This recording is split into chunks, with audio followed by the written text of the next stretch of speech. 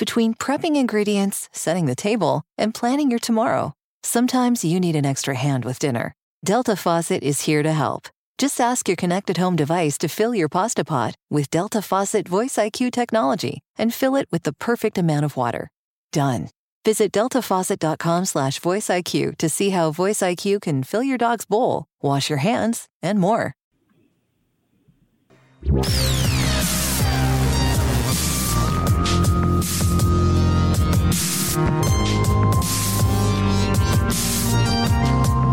And you're back on Right Now with Jim Dawes on the Mojo 50 Radio Network. Bringing you the news behind the news, the story behind the story.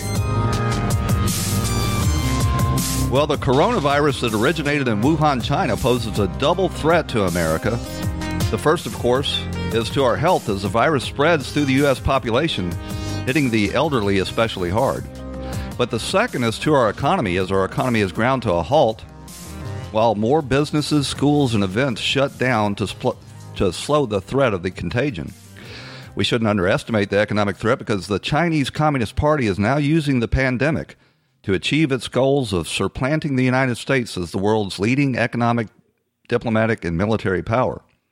To talk about this, we're joined now by Curtis Ellis. He's the Policy Director for America First Policies, and in an excellent article in American Greatness, he talks about these themes. Curtis, thanks for coming on. Thanks for having me, Jim. So it's interesting to see this same corporate media that had been pushing the Russia hoax for 3 solid years, our new generation's Red Scare, now leaping to the defense of China, who are actual communists, and ignoring it entirely that China is trying to use this crisis to expand its supply chains and its tentacles into the United States and other Western nations. It is really a sight to behold of these people being the classic useful idiots. That's a term that the Soviet communist propagandists talked about. They would seek out people in the West, in the United States and Western Europe, in the non-communist countries that the Soviet communists wished to subvert and eventually defeat. They would seek out people in these countries that were not communists themselves, not overt communists, and maybe not even communist sympathizers, but could be used to further the propaganda aims of Moscow, of the Communist Party line. And they would be useful in sort of softening up public opinion and shaping public opinion that it would be receptive or more amenable to the goals of the communists. And these people who themselves were not necessarily communists or even communist sympathizers were referred to as useful idiots. They were idiots. They could be duped into furthering the line. So, example, back in the 1950s and 60s, during the Cold War, when the Russians were the major threat, the Russian communists, the Soviet communists, they would want to shape public opinion to be. They wanted the United States to disarm, right? I mean, they were not disarming, but they would like the West to disarm. So they would get peace marchers, people who were sincere, Quakers, pacifists. I mean, nobody wants nuclear holocaust. Civil right? rights movement leaders. Right. They would. Well, with the peace movement, they would have people ban the bomb. Right. The whole ban the bomb movement. Right. Pacifists, get rid of the nuclear weapons, and that was one line that they would use back and even going far with the civil rights movement. You have to go back to the 30s when the Communist Party in the United States was a leading backer of the civil rights movement. And look, civil rights, good thing, right? And there were ending segregation absolutely needed to be done. There were injustices that needed to be righted. But the goal of the Communist Party and the Moscow Communist Party as well, they wanted a separate nation. They said the African Americans should have their own republic. So they were seeking to divide up the United States. Divide and conquer. And divide and conquer. So they mask their propaganda under other causes, which are on the surface maybe even admirable. Right now, on the surface, in many cases, they are admirable. Look, nobody wants war. We want peace. Got it. Great. Everybody wants civil rights. Got it. Great. Good. But today, what we're seeing is we cannot. It's not so good today, because what the Chinese communists are doing is trying to avoid responsibility. They're trying to rewrite history, and it's amazing to watch mainstream reporters like that fellow from NBC at the briefing the other day, mouthing the Communist Party line, mouthing the propaganda, and really enabling. I've got a clip available for that. Please. This media, whenever it is losing an argument or it doesn't have a good argument to make, always hurls charges of racism with at anybody that they disagree with.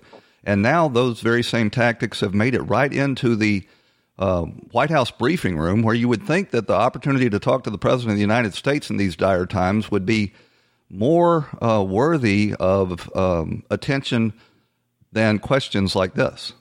Okay, why do you keep calling this the Chinese virus? There are reports of dozens of incidents of bias against Chinese Americans in this country.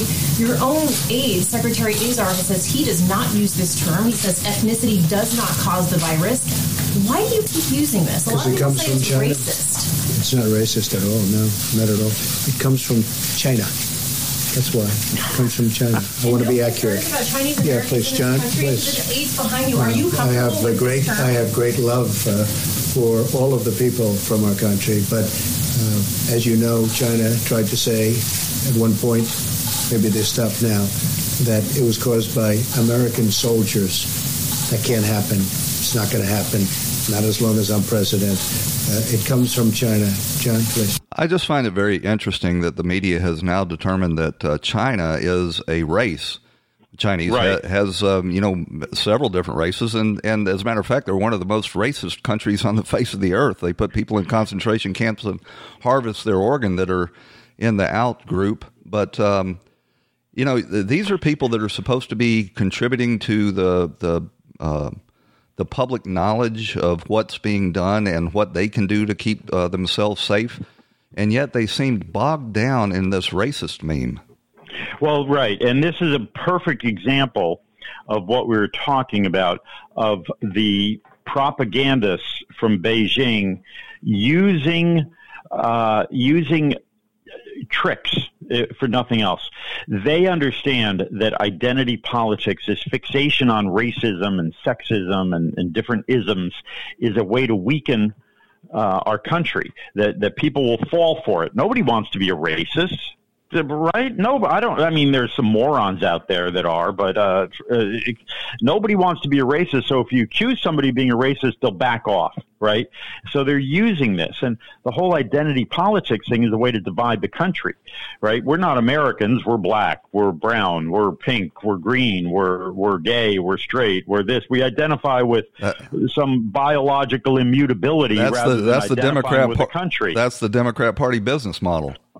Well, exactly right. And they are being played as well. They're playing into the hands, unwittingly, of the propaganda masters of the left, of the international left, whether they're in Beijing or elsewhere. This is a deliberate attempt to dissolve the nation state, dissolve the United States. The other trick they use is globalization. I've written, globalization is the Trojan horse that the Chinese Communist Party is using to take over the world. They have a strategy of globalism for you, nationalism for us. There you go. China is a highly nationalistic country, and as you said, a highly racist country. The Han Chinese are the majority race in China. The majority of China are, but there's the Uyghurs, the Muslim, the ethnic Muslims, they're Turkmenistan, ethnic Turks in Western China, they're being put in concentration camps by Beijing, by the Chinese Communist Party. The Chinese Communist Party plays on the nationalism and the cultural. Look, for 5,000, that's a 5,000-year-old culture, and China believes in its long history that they are superior to the rest of the world. They're the middle kingdom, halfway between earth and heaven. They're the middle, heaven above, earth below, and in the middle you've got the wonderful Chinese culture. And their destiny is to rule the world. That's their belief. Rule all under heaven. So they're highly nationalistic, but they push globalism. And now China's portraying itself, Beijing's portraying itself as the defender of globalization. We can't interfere with free trade. Washington and President Trump are interfering with global free trade.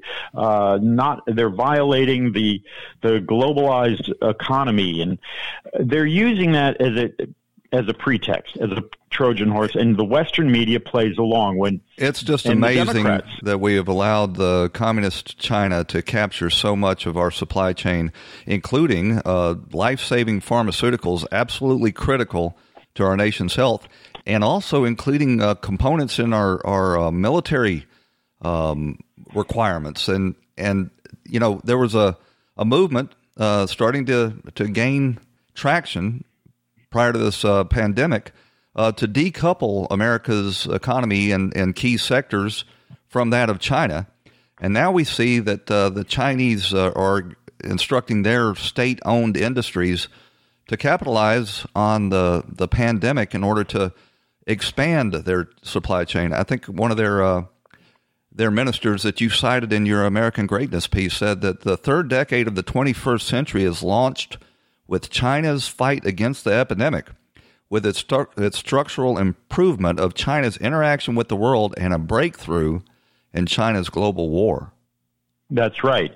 And they're using, the perfect example is the way they're shipping medical equipment, masks, face masks, protective gear, ventilators to Italy and to Western Europe. China produces the bulk of those in the world, and they bought up in the end of January. They bought up the global supply, and now they're using them as a way to build goodwill and show their alleged superiority. See, we got our stuff together. The West is faltering. The United States is all confused. CNN repeated this as a plane load of this equipment was being unloaded in Italy. A CNN reporter was there and gave the glowing Communist Party line. As the United States falters, as President Trump has fractured the Atlantic alliance, China is stepping into the breach as the global leader. That's their game. And as our economy stumbles now because of the pandemic that China released, China is going to try to flood our markets and gain more market share in various industries. I've got an example. I've got an example of that sort of narrative coming out of the Today Show. I think that's Today's Show is CBS? NBC. NBC. My bad. Yeah. This is a Today Show reporter on the street talking to the crew there in the studio. And China and South Korea and those Asian countries, Hoda, may have helped Western Europe and America by delaying the arrival of the coronavirus here. But now they are worrying that they may get reinfected by the coronavirus from the rest of the world. So China was helpful in delaying the arrival of the coronavirus to the Western nations. I think the United States and Italy and Spain and other countries would take exception to that characterization. Yeah, that's 100 proof pure Chinese propaganda. That's the China propaganda line. The world owes China a thank you for buying the world time. No, China owes the world trillions of dollars for unleashing this pandemic. And as a matter of fact, they kept wraps on the outbreak in Wuhan, China, that they claim originated in this wet market. They've claimed they've changed that.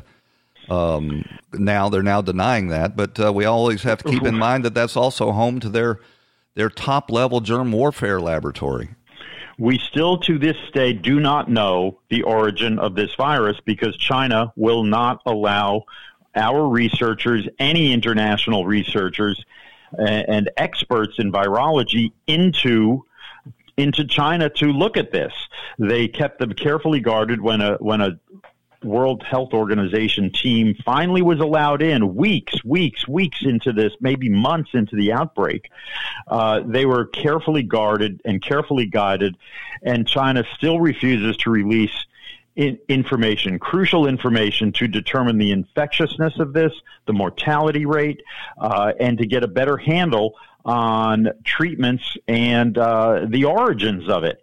So China covered it up. The first doctors, what are doctors tasked with doing? Finding disease and curing people. In China, when the doctor noticed this new disease, this novel infection, what did the Chinese authorities do? They arrested him. They arrested the doctors, and they basically tortured them and made them confess and apologize for rumor mongering. And they were arrested and charged with rumor mongering, spreading rumors. If you spread rumors in China, your social credit score goes to zero and you can no longer do anything. And right? The doctor that first blew the whistle on the coronavirus subsequently perished from it. And the director of the hospital that was the hotbed of the original outbreak, he also perished of it as well, although neither of them were in what you would call a high-risk category. Yeah. So you have to wonder about that. But that doctor who was arrested for rumor mongering went back to treat more patients, and he died. Yep. And and this shows the barbarity of that regime, that they arrest a doctor for sounding the alarm. We have a problem here. We have a problem. Let's call to action. It's like I rang the fire alarm, and then I was arrested for reporting that there's a fire. Because we don't want anyone to get upset. I want to play one more clip for you. This is the latest line coming out of communist state media about the origins of this virus. And the virus originated in China? Hold on. Has Jesse Waters done his research? Maybe not. Well, I can help. Just a week ago, China's top respiratory disease expert Zhong Nanshan, who won fame for combating the SARS epidemic in 2003, said although COVID-19 first appeared in China, that does not necessarily mean it originated here. The virus was first thought to have originated in a seafood market in Wuhan. However, a research team led by Dr. Yu Wenbin sequenced the genome of 93 SARS-CoV-2 samples provided by 12 countries, proved otherwise. So it's been really interesting to watch the evolution of the origin, the official line of the Communist Party about the origin of this virus. First, they said it was a wet market. Then any talk of the coincidence that it just happened to be 20 miles away from this germ warfare laboratory was immediately labeled conspiracy. And now they're claiming that it didn't originate even in that wet market. Right. And they're claiming it came from the U.S. Army. And then there was another commentator on China Central TV saying, well, if the United States develops a vaccine, that proves that they had this virus present, they had samples of the virus present long before we did in China, so they got a head start on developing the vaccine.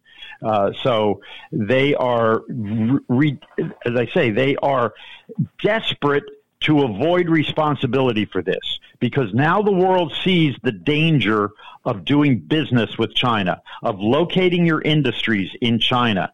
You don't know what you're going to get. You don't know if you're going to get your stuff out of it, because remember, at the first outbreak of this, they shut down all their factories.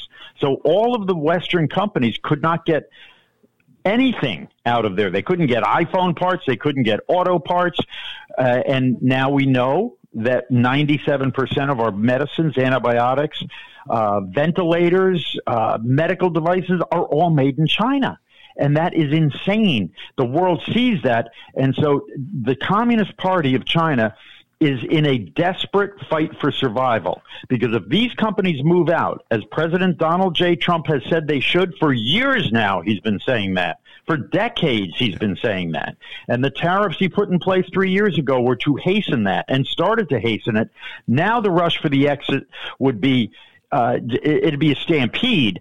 And if that happens, the Chinese Communist Party loses its grip on power, because all the money that Western companies have given to that regime by locating factories there is what keeps them in power. And they know this. Anybody that engaged in this sort of economic trade with the old Soviet Union would have been immediately labeled as a traitor to the nation, and yet our corporate, our biggest corporations, corporate 500 companies, have offshored almost all of their production to China in the last few years. Curtis, I'm glad to have you on. I'd like to hold you over through the break if that's possible, because I want to hear what's going on with the campaign and your take on what effect, if any, this will have on the prospects of the president's reelection. Certainly. Stick with us.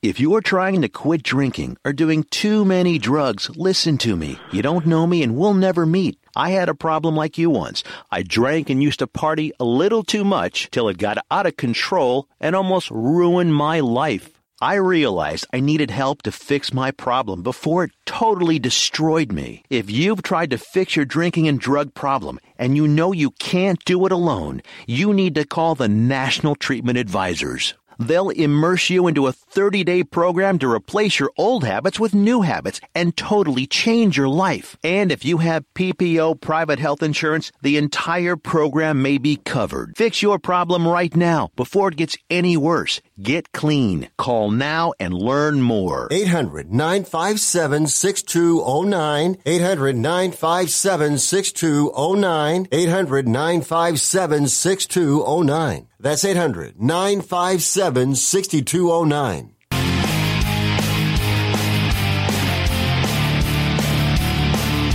Well, all the Democrats and the official Washington and the media were focused and really fixated on the president's impeachment back in January. The president had this outbreak on his radar and, in fact, shut down travel from the affected areas of China and subsequently to Europe and other nations.